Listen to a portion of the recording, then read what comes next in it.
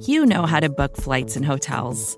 All you're missing is a tool to help you plan that unbelievable travel experience. That's why you need Viator. Book guided tours, excursions, and more in one place. There are over 300,000 travel experiences to choose from, so you can find something for everyone. And Viator offers free cancellation and 24/7 customer support for worry-free travel. Download the Viator app now and use code Viator10 for 10% off your first booking in the app. Find travel experiences for you. Do more with Viator.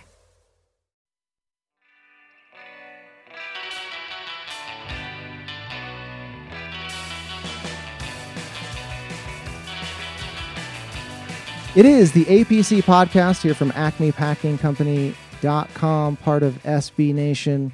Talking Green Bay Packers. I usually say like all off season long, but at this point it's like once a month we'll gather some people together and we will talk Packers football. And that's what we are here to do today ahead of the NFL draft, which is next week as we record this on a Wednesday, April 21st, late afternoon Mountain Time. I am Zach Rapport at Zach Rapport on Twitter. If you want to see a picture from Mac and me and not a picture of me, follow the show at the APC Pod. And I am joined by two people who are smarter than me because that's how I roll when these kinds of topics rear their heads. First by my buddy Tex Western. How are you, man? I'm good. As always, I've got a little dram of bourbon here to get me going. So it wouldn't be a podcast with you if I wasn't having a little bit of whiskey, but no, feeling good, getting ready for next Thursday. It's I think we're at that point where it's just time to get it over with and get on with it. Yeah. My I salute your whiskey. I'm going to open something right now. The whitest thing ever said on this podcast. It's a hard kombucha, 7% alcohol. That's a high bar to clear there, Zach.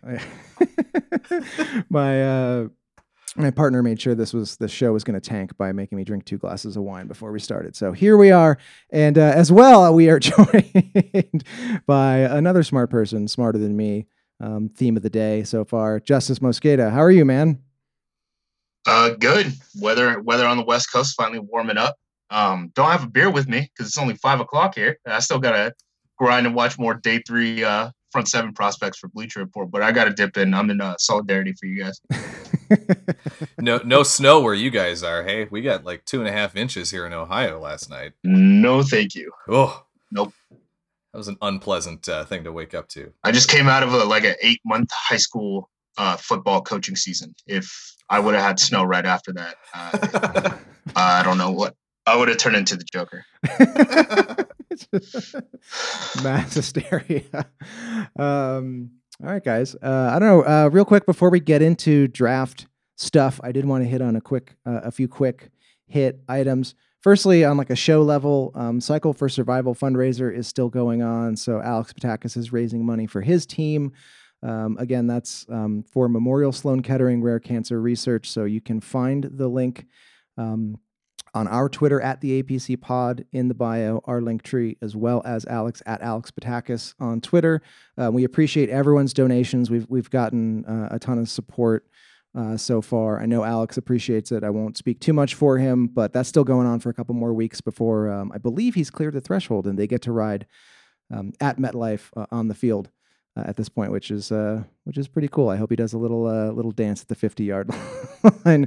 A couple other not show related, but little newsy items before we get into draft stuff that I just wanted to run over with you guys real quick. The NFL, I saw this today, is loosening its rules around player numbers and which position groups can wear which numbers. Tex, I know that Andy Benoit is like pacing in his house right now, cursing the walls, because screaming into a pillow or something. Yeah, because crafty running backs like Ty Montgomery can now get to trick linebackers with confusing jersey numbers, right?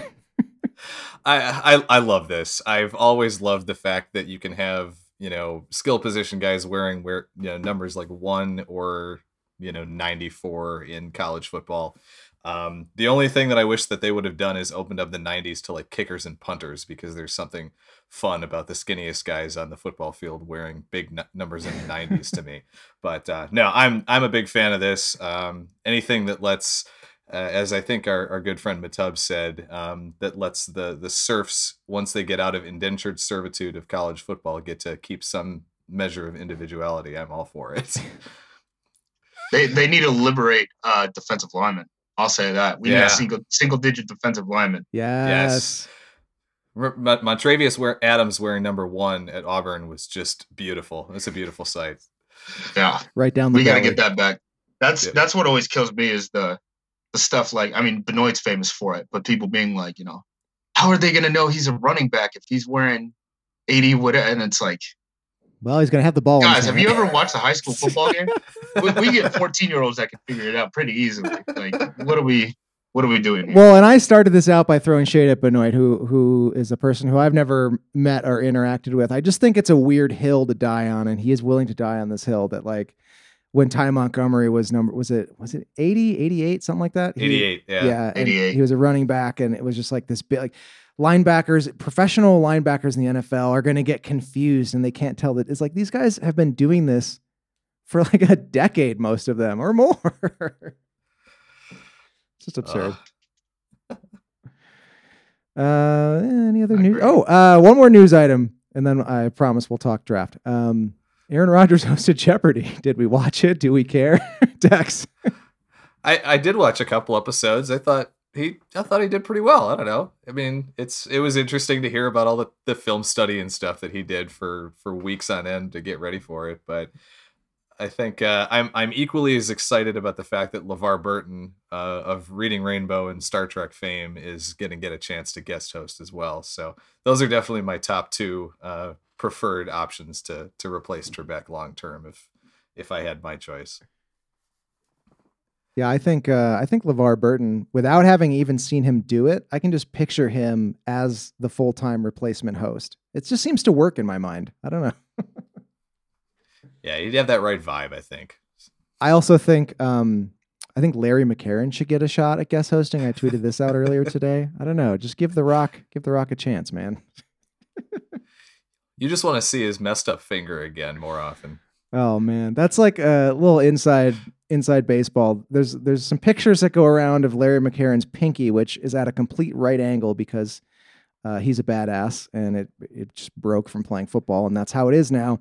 And Matub at the blog does not like unsolicited being faced with photographs of that. So every once in a while, I just make sure to tag him in one of those and just drop it in the chat. I did so today, and he was not happy with me. I don't know. Made my day. All right, guys. I guess, okay, now we can talk draft stuff, I guess. I'm going to call this episode the APC Podcast Guide to Casual Packers Draft Observance or something like that, because my official stance has always been that let's get guys in the building, and then I will learn about them, because that's just how I roll. That's how, I allow myself to recharge and like heal after the season. But I guess, Justice, you've been in the thick of it with evaluations, right? Like, what's April like for you? Man, a lot of film. I'm watching a lot of not great football players right now, to be frank. I'm going through all the day 3 guys. I made the mistake of, I've been working on it since January for Bleacher Report. So I kind of got all the fun guys out of the way. On the front end, I'm evaluating front 7 guys defensively for them. So now I'm just chasing ghosts, trying to figure out, like, all right, is this guy actually going to get drafted and stuff like that. So watching a lot of what people would probably call sleepers. But, yeah, puts me to sleep half the time. You're watching, like, Leftern Michigan online technical college football tape. Well, the good thing is that there's not very many small school guys in this class. Just because of how the process worked out, right? Everyone got a free year, and all that. So, like, when they came out with the combine list, right, which was like the virtual combine where it was just, online interviews and stuff like that for the most part, there was only one non-FBS player in the front 7 that was invited, and that was Ellerson Smith, and he opted out of the season. He's from pass rusher from Northern Iowa, and he was at the Senior Bowl and stuff like that. And it was an extended invite, It was almost like 400 players who were invited to that online combine. So I would be pretty surprised if, we saw very many FCS guys drafted this year, which, on the flip side, hey, if you're not going to have FCS guys in the draft class, that worsens your draft class a little bit. You know what I mean? Like that's just kind of the situation that we're in where, a guy like De'Aaron King, who's, in the Heisman conversation, is getting a 6 year to go back to Miami instead of coming into this draft class. A lot of guys went back, frankly. So the depth in this draft class, I don't think is necessarily there. I'll pour one out for my guy, Ted Thompson, man. He's rolling his grave with this draft class. Yeah. Rest in peace, Ted. Is this one of those cases where if you've got a team that's not going all in for 2021, that you'd be willing to trade picks and try to stock up in 22, thinking that class is going to be a lot deeper, a lot better? Because that's the impression that I'm getting. Yeah, day 3, I would expect a ton of movement. Because day 3, you're going to get teams that are going to try to trade up in the 4th round for certain positions like linebacker, center. Positions where the draft actually has some depth, but it runs out, right? Like you can get a 4th round linebacker, but you're not, at that point, it's like, should we just package our 5th and 6th and just move up and just not care about the next 2 rounds? Or it's going to be teams that are sitting pat, not trying to move up, and then they're going to be punting picks for the future. I really do think that's kind of the situation that we're going to end up in. Whereas like next year, it's almost like when the CBA changed, right? So like 2011, right? When the CBA changed and everyone says, wow, this draft class is amazing. Well, it's because all these kids came out, because the mechanics of like how the money works out said, hey, we don't have to stay in school anymore. Why don't we all just declare right now? And that's how, the 2011 class gets, becomes really good. And you end up getting, JJ Watt going in the mid-first and stuff like that. I think it's like the opposite of it right now, where like next year's class is going to be like close to 2011, just in general, right? In terms of like, so many guys stayed in school. Like this is their opportunity to leave. Guys are getting extra years. Guys are getting 5th, 6th years to develop when, guys are getting drafted 3 years removed from high school at this point. I think next year is probably, just in general, in terms of like the narratives, like it's going to be a much stronger class than this year. But there's plenty of guys in this class. I just think, talent pool kind of runs out after 4 rounds. Yeah, that's famous words by you that we echo a lot on the podcast. The draft is only how many rounds long? Is it 4? 4. The draft's 4 rounds.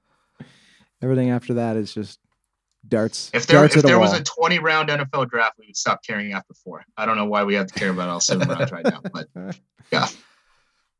Well, before we dive into anything specific, I got a question on Twitter that I wanted to throw to you guys. Our listener, Ben Saylor, who tweets in sometimes, he asks, what is the dumbest draft take out there that you wish would just stop? And I guess I'll broaden that and say, we can say that's either something this year specific to a player that you wish like would just go away, or more broadly, just in general about draft and draft culture and the whole shenanigans. Tex, what do you think? The dumbest thing that you wish would just stop?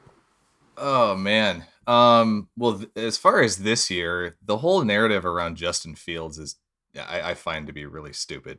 The idea that, he doesn't love football, or he's lazy, or whatever, he doesn't work hard. That I don't know where that came from. I live in Columbus. I'm no Buckeye fan, but I follow Ohio State pretty closely, and I don't know what they're seeing that this has kind of spun itself up. So that's the one thing that comes to my mind right now, at least about this class, just because it's been talked about so much. And I still think he'll probably end up, one of those top 3, maybe 4 quarterbacks. But that just kind of irritates me a little bit when people kind of attack players or downgrade him or go after him a little bit for, maybe for having interests outside of football, right? I mean, people have that comment about Rodgers a little bit too at this point, which is kind of laughable. Yeah.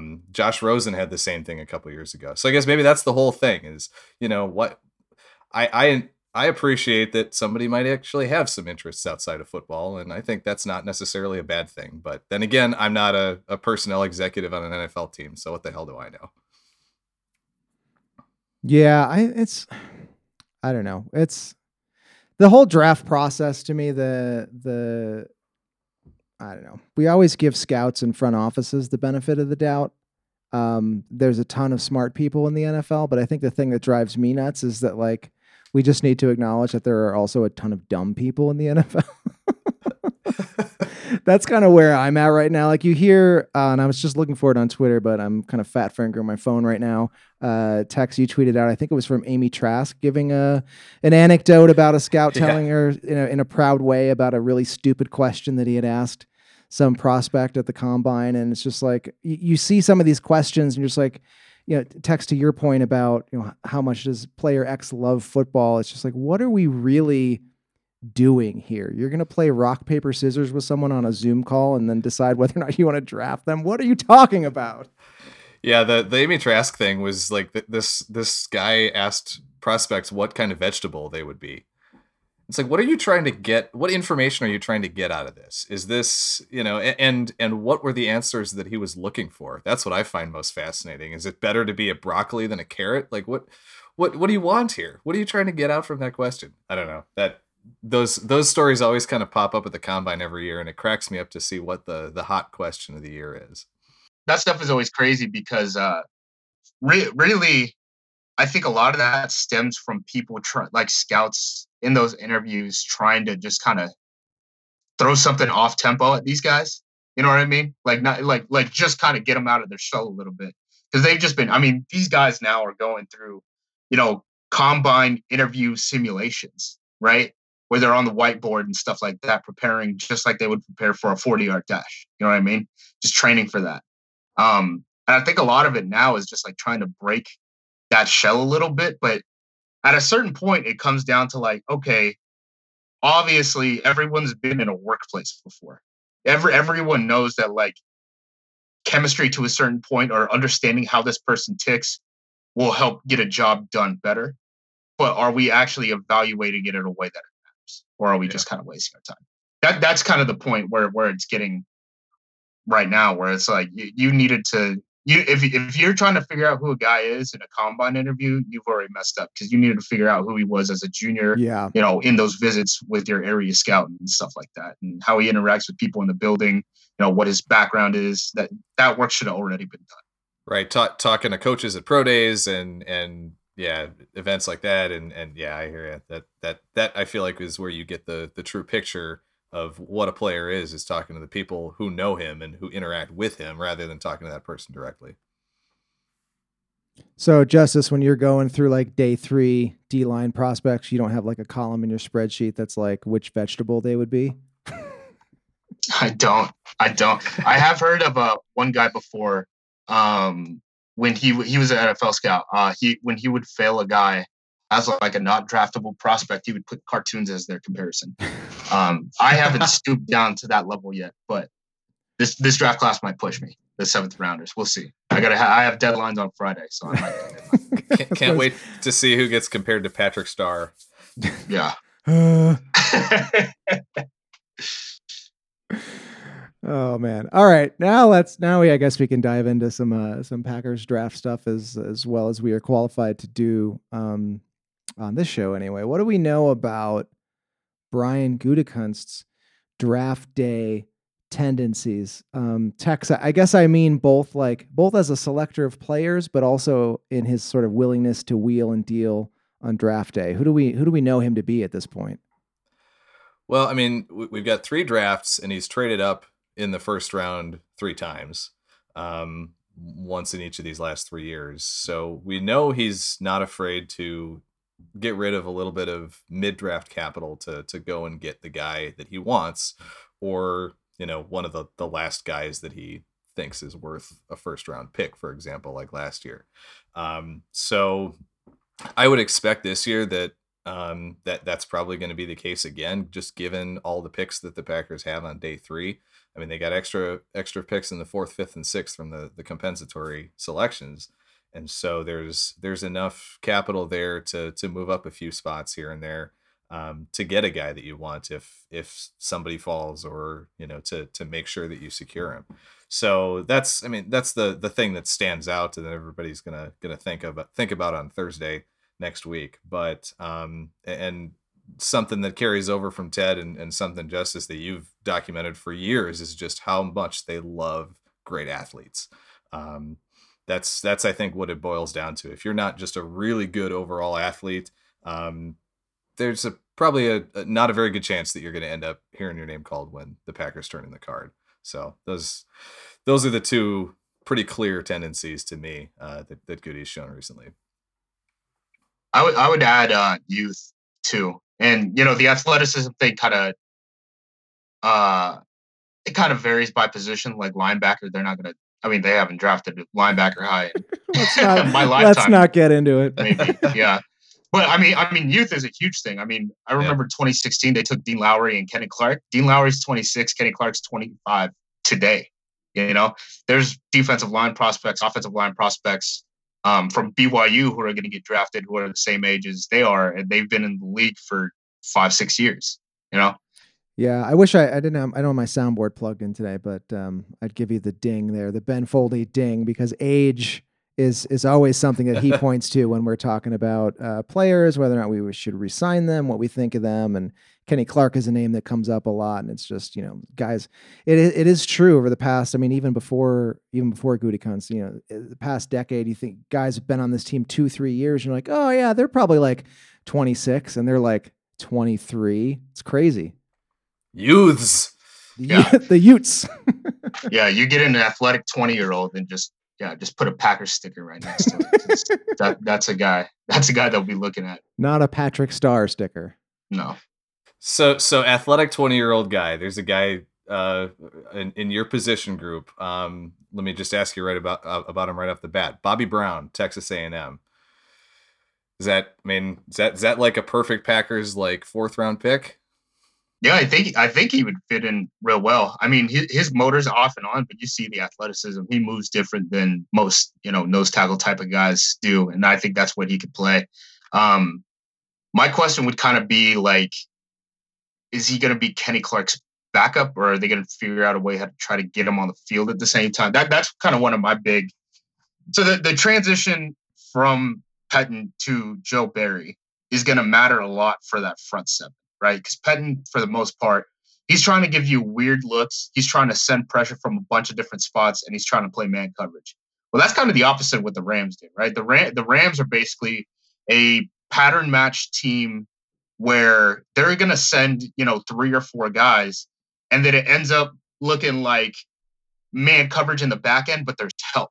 So it's almost like, if people have played Madden before, right? So it's almost like playing like cover 2 man, but like those safeties end up becoming like help players. They don't just sit in zones. It's like you're actually playing a human who's like, wait, no, I'm going to cut off this route so you can't throw to him. So you end up getting like 2 double teams. But based off of those match principles, that's how the double teams kind of sort out, which is way different than Pettine, where he's just basically like, hey, you guys are on islands. They don't know where we're bringing in pressure. Hopefully we can get to the quarterback before the ball's out. Right. It's almost like 2 different kind of mindsets. And with the Rams mindset, they had a strong 3 technique in Aaron Donald. I don't think Kenny Clark's going to play 3 technique for him. So like, that's kind of a massive hole if you're kind of trying to juxtapose the Rams roster to the Packers roster, where it's like, is that the type of defensive lineman that they really need in the first, 4 rounds? But I guess it's a question that'll be answered on draft day. Yeah, that's interesting. You did a really good job, I think, of concisely summarizing the Pettine philosophy, which is just hopefully they'll get to the quarterback before he gets the ball out. Hey, man, like I said, 8 months with high school kids is what I'm coming off of right now. So short and concise. Yeah. Get the message through. That's been my mindset. Justice, you gotta make it likable and make it learnable. Exactly. Exactly. Well, we can get into some position groups and some individual players, but first, before we move on, we talk about Gutekunst and being willing to move up and kind of wheeling and dealing on, especially on day one. Tex, I'll start with you. Any trade partners in mind? I mean, obviously there's been some like clickbait thrown around with the Packers considering sending Jordan Love to the Patriots in order to move up in the first. I mean, that seems like far-fetched at absolute best, but is there anything more practical that you could see happening in that regard? Yeah, I'll be honest. I haven't looked closely enough at what the capital of some of the teams in like the early to mid 20s. But what I have looked at is at least based on the trade charts, right, where the Packers could feasibly get to if they do decide to kind of package some picks and move up. I don't think Gutekunst is gonna try to trade off the second round pick. I think those are too valuable to give up. But when he moved up for Jair Alexander, for example, in 2018, he sent the third round pick, and it was an earlier-ish mid third round pick, but that got the Packers up from 29 to like 18.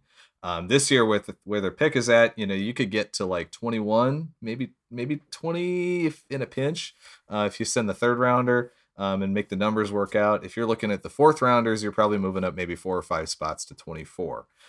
So you're looking somewhere maybe like a Tennessee at 22, depending on how the board falls. 20. 25. I guess the Jags at 25. They've got a couple extra picks from the Rams, but maybe like a Cleveland at 26. So it would kind of have to be a matter of figuring out where the what teams could maybe use an extra late day 2, early day 3 pick, but somewhere in that early 20s is probably the highest that they could feasibly get to, just with the picks and the values that they've got. And I'll say this, just knowing how the draft class is kind of shaken out. Really, the difference, if Green Bay is going to move up into that range, the difference would be for a corner. If you're talking about guys that they probably can't get at 29, where the value is different, like, a different type of tier of athlete where you're saying, hey, we should actually give up something else so we can turn these two things into that one thing, because that one thing is more valuable than these two things. I think that would probably be for like a cornerback, but we'll see. We'll see. Do you, on that note, do you think a guy like Greg Newsome does he probably go off the board in the early mid-20s? Is that kind of where you're thinking he would end up, or you think there's a chance that he might be there closer to 29? I think once like the Patriots go on the clock, like that run of like Surtain, Newsome, Horn, especially with Arizona right behind him too. Arizona is a team, they need to replace Pat Pete, and all their DBs are small. Like, everyone knows they kind of need a longer corner. I think that's when those guys start going off the board. So if Green Bay's sitting there, I mean, really, unless one of those guys starts to drop, right? And maybe that's when they're saying, hey, okay, pull the trigger. We're going up to, 2021, whatever. We're taking this cornerback that should have been drafted at 15. Let's just give up the 2 picks and just hang our hat on it. But if they're sitting at 29, I mean, Farley, obviously, he's got the injury concerns and stuff like that. And then, Asante Samuel, who I think can excel in the slot. He may not be a cornerback who can line up outside every down, but I think he could excel in the slot, and that has a lot of value in the NFL. I mean, damn, the Packers are playing dime defense half the time last year. I'd be surprised if Joe Barry didn't base out a nickel this year, so it's not like he wouldn't be a starter anyway. So I think he would be a guy who would be, a significant improvement over a guy like Chandon Sullivan in the slot, but we'll see how it shakes out. We'll see. Yeah, that's interesting, and a good way for us to transition sort of into, like, I guess the meatier portion of the show, talking draft. So for me, I'm interested firstly in sort of an overall umbrella, like getting a top 2 or maybe 3 if you want, like, positional needs for the team. For me, it's offensive line, which I know is boring to say, but it's basically OL every year. But I mean, that's how you keep your good quarterbacks upright over the past 25 years. If Bakhtiari could be starting on the PUP, it just makes sense to me. After that, I don't know. Is it cornerback, Justice, as you alluded to, defensive line as well? I'm at a loss because I am not smart, but that's what you guys are here for. Tex, what do you think? Top 2 or maybe 3 if you care, positional needs. Yeah, I mean, you hit on it, I think, with corner and offensive line. I hate to be the guy that throws receiver into the mix again and again and again, but just based on the contract situation of these guys, the only guy that is realistically under team control after next year is Alan Lazard, and that's only because he's a restricted free agent next year. Is Jamon Moore available? Probably, but no, I still believe that low. Adams probably gets I still think Adams ends up getting a contract extension sometime this offseason. It makes too much sense to do it, but I think those are, especially long-term needs, those are the top 3 for me. I would say, again, and I already talked about both of them, but I'd probably add 3 Tech in there, just because that penetrating defensive tackle who can kind of be on the field constantly. Kenny Clark's an explosive guy, but they do have to manage his snap count. He rotates off. He's a nose tackle. Guys that big should not be on the field every single play. You know what I mean? Like, he's not playing as many snaps as an Aaron Donald, and they kind of need that type of guy. The problem is, outside of maybe Davion Nixon, I don't know if there's a guy who can really kind of do that. And then, again, linebacker. This is a great linebacker class, frankly. I didn't realize it until I really started diving into film and, started building out my big board in like February. And I was like, there's a lot of good off-ball linebackers. Like, they could, it wouldn't surprise me if they came away with like 2 in the first 4 rounds just because of how the value shakes out. So linebacker is interesting, and we joked about it a little bit earlier because, like my kingdom for a decent fucking middle linebacker in the history of my life watching the Packers since I don't know who's the last one. Who's the last decent one? Derek, is it? No. It would be Nick Barnett. Nick right? Barnett? Nick Barnett, Probably Bishop. Yeah, Desmond Bishop. Desmond Bishop. Yeah, the 1 or 2 good years. So, Justice, based on sort of like what you know about who the Packers kind of look at in incoming rookie linebackers and what you've seen crunching tape, is there anyone you think that is like a practical fit that could be available for the Packers that you would actually be interested in? Yeah, I mean, they like super athletes. I mean, they swing on them. The thing is, they don't swing on them high, but they swing on the upside, right? So like an Oren Burks, where okay, he's a coverage linebacker. He was literally a college safety at one point. And not strong against the run. Ty Summers is a crazy athlete. So I think if we're talking about guys like Chaz Surratt. So for example, Chaz Surratt, his brother's also going to be in this draft class, the wide receiver out of Wake Forest. Chaz was at North Carolina. He was Mr. Football in North Carolina. His brother was Mr. Basketball. He was a freshman starter at quarterback at the University of North Carolina, and then ended up transferring to linebacker down the line.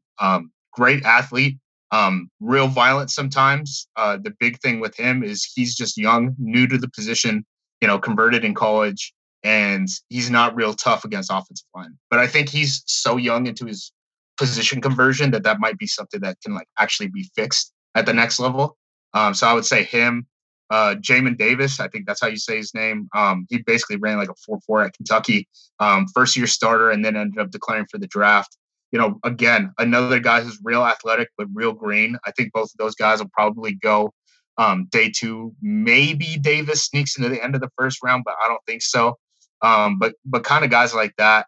Baron Browning was a super athlete at Ohio State. I mean, Tex, you said you're in Ohio, right? I mean, you must have heard about this kid. Oh, yeah.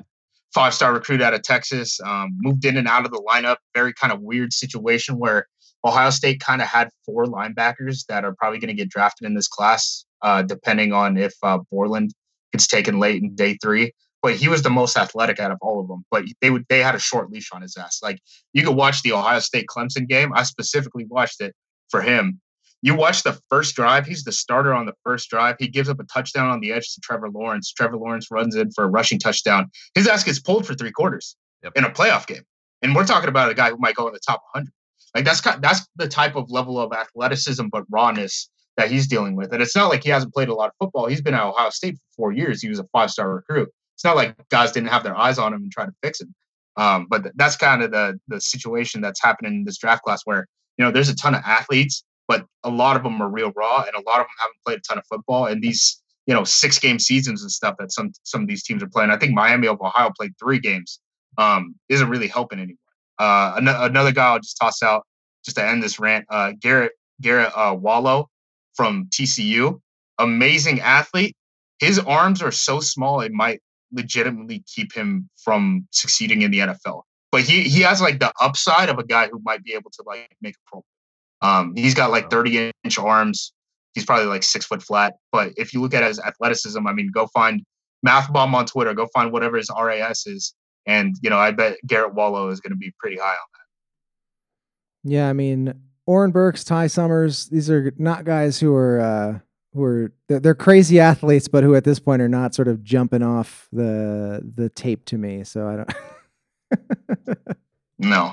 No. Sounds like you're. No, they got the right two guys. I mean, Barnes and Martin are probably their best two inside guys right now, and those are the guys that they're giving reps. So unless Summers and Burks start to take a step, this summer, and who knows what, are we going to get a preseason look? Because we didn't last year. So, yeah, I mean, all this stuff gets tough, especially in the climate that we're in right now, where things are uncertain. I think right now we're slated for 3 preseason games. I think maybe. Yeah, I think that's the plan now that they went to. Are we going to get to see Jordan Love throw a football? Oh my God! Hot damn! Hot damn! Be about damn time. Oh man, I don't know. Tex, any names to know for you? I mean, we're talking. We just talked about linebackers. We're talking about like top position groups. So OL, defensive line, cornerback. Anyone you're excited? I want to like encompass this in someone you're interested in who you think is an actual practical fit, because every show is talking about the top 10 players in the draft, and like that's not for the Packers any year. Yeah. So I'll go over to receiver and get one of my favorite like day 2 guys that I think would be an awesome fit, and that's Nico Collins out of Michigan. Another just ridiculous athlete. He's a big guy. I mean, we know the Packers love their big receivers. He's like 6'4", 215. Another one where I don't know that Michigan really understands what to do with a passing game in football under Jim Harbaugh. And so I feel like he was kind of misused a little bit, and then he opted out for 2020. But I would love to see him and how he could fit in and potentially develop down the line in Green Bay. And I think there's certainly at 62 he should be there. I think there's an outside chance you might see him still available there in the 90s when they're up in the 3rd round. And just seems like he'd be a good fit for the type of athlete, the type of size speed guy that the Packers love to look for at receiver. The thing that I kind of find interesting at wide receiver with them is the big difference that I would say between Gutekunst and Thompson at this point is that those outside guys, he's willing to go smaller on that. I don't think Tyler Ervin ever makes a Ted Thompson roster, right? I don't think Ted Thompson ever turns in the card for a Jair Alexander. I think that's kind of where that difference is. And when you're looking at some of the guys that they've interviewed, it's on record right now. They've interviewed, Rondale Moore. They've interviewed Kadarius Toney. I kind of think that they almost want to fit in a better version of that Tyler Ervin type of guy into a Tyler Ervin role.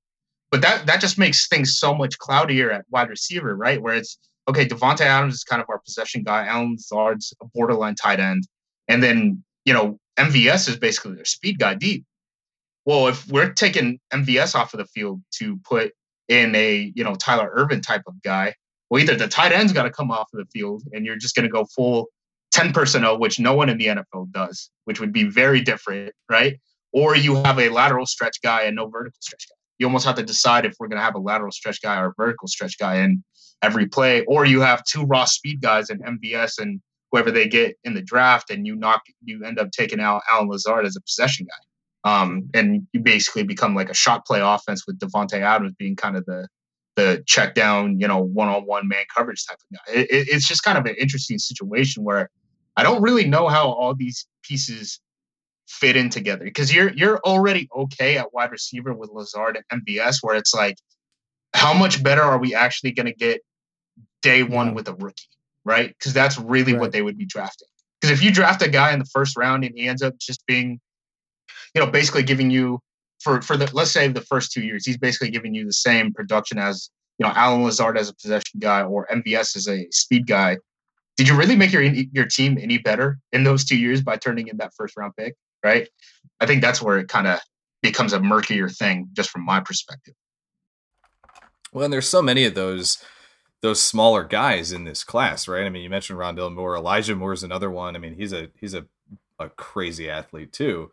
Tony's is ludicrous, like with the ball in his hands, and kind of fits that mold a little bit as well, even though he's a little bit bigger. So I feel like there are a lot of those type of guys in this class, and it will be really interesting to see if they do, if they do invest fairly highly in somebody like that, what that says about what they want to do with the offense as a whole, and how they want that offense to flow moving forward. Well, I would ask too, like, it's not just maybe it would be an awkward fit for this season, but you got to think about the future, and you've got they haven't drafted a wide receiver in a while, and you've got a bunch of receivers who I believe are free agents after this year, and so you got to think long term. Yeah, and that's why I kind of had it up there as one of the bigger long-term needs, just because of that contract situation with these guys. And there's a ton of guys. I mean, wide receiver is probably one of the deepest positions in this draft. Again, like I said, where that fourth round range where teams are trying to trade up, and it's deep at linebacker, deep at center, deep at wide receiver. I think that's when a lot of teams are going to kind of make their moves to kind of lock in their, okay, this guy's going to be able to make our roster. In 2 years, he's going to be able to become our starter. And if he gives us anything before then, we're good money, type of situations. There's guys like Antonio Nunn, who's getting no hype right now out of Buffalo, 5'11", 200 pounds. He's from Tampa, real athletic on film, real tenacious type of guy. And he was basically in a run first offense and was their leading receiver for the past 3 years. That running back out of Buffalo is running for like 2,000 yards a year. So it's not even like, he's seeing the ball that much, but when he does see the ball, it pops, right? So, I mean, that's a lot of the situations that these college wide receivers are in where, they might be very talented, and we're getting a lot better, especially with like 7-on-7 and just the passing game exploding at the college level to develop these type of guys. But if they're in a run first offense and, their quarterback is in a Heisman contender, they're not going to be putting up the same type of numbers these guys at LSU are, LSU's got, 5 wide receivers that have more production than Buffalo's leading wide receiver. We're almost talking about 2 different type of offensive evaluations at that point. But if you look at just pure traits, skill set, everything, wide receiver is just getting better and better every year, and you can find those guys in the 4th round. Yeah. All right, quick answers before we wrap this thing up. I'll start with you, Tex. Finish this sentence. I will be upset and or annoyed if the Packers don't come away with a blank. Name or position or whatever. What do you like really, really want, and you'll be annoyed if they don't get it? Yeah. A corner by the end of day 2. I think that's where I'm at. Yeah, that makes sense to me. Justice, same question to you. I will be upset and or annoyed if the Packers don't come away with a blank. I'm gonna have to say linebacker. Linebacker, early day 3 at the very least. Like 4th round. If there's ever a time, it's going to be now. So let me know if I'm ever going to see an NFL starting caliber linebacker in my lifetime. Ty Summers 2.0. Come on down. All right, guys. I think that's going to do it for us here. And I really appreciate Tex and Justice, you both coming here and filling my head and our listeners' heads with a little bit of knowledge here as we get ready for the draft again. Next week, follow along all week at the blog, acmepackingcompany.com. Round 1, after round 1, there's going to be a post round 1 pod.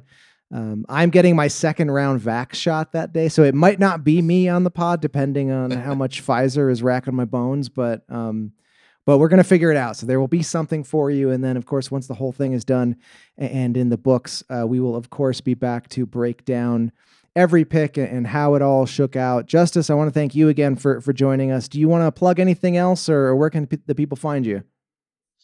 At Jumosk on Twitter.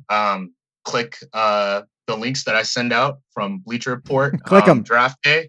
Yeah, click them. Click some ads. I've heard that helps. And on draft day, I'll probably be tweeting out the front 7 scouting reports that I wrote and watched these guys as they get drafted. So keep an eye out. If you're a fan of the Packers or anyone else, front 7 defensive player goes off the board. I've actually seen him, so come find me. We could talk about him. As someone who works peripherally in internet marketing, I can tell you that clicking the ads works. It helps. It helps people. So do it. Tex, anything you wanna shout out before we hit the road here?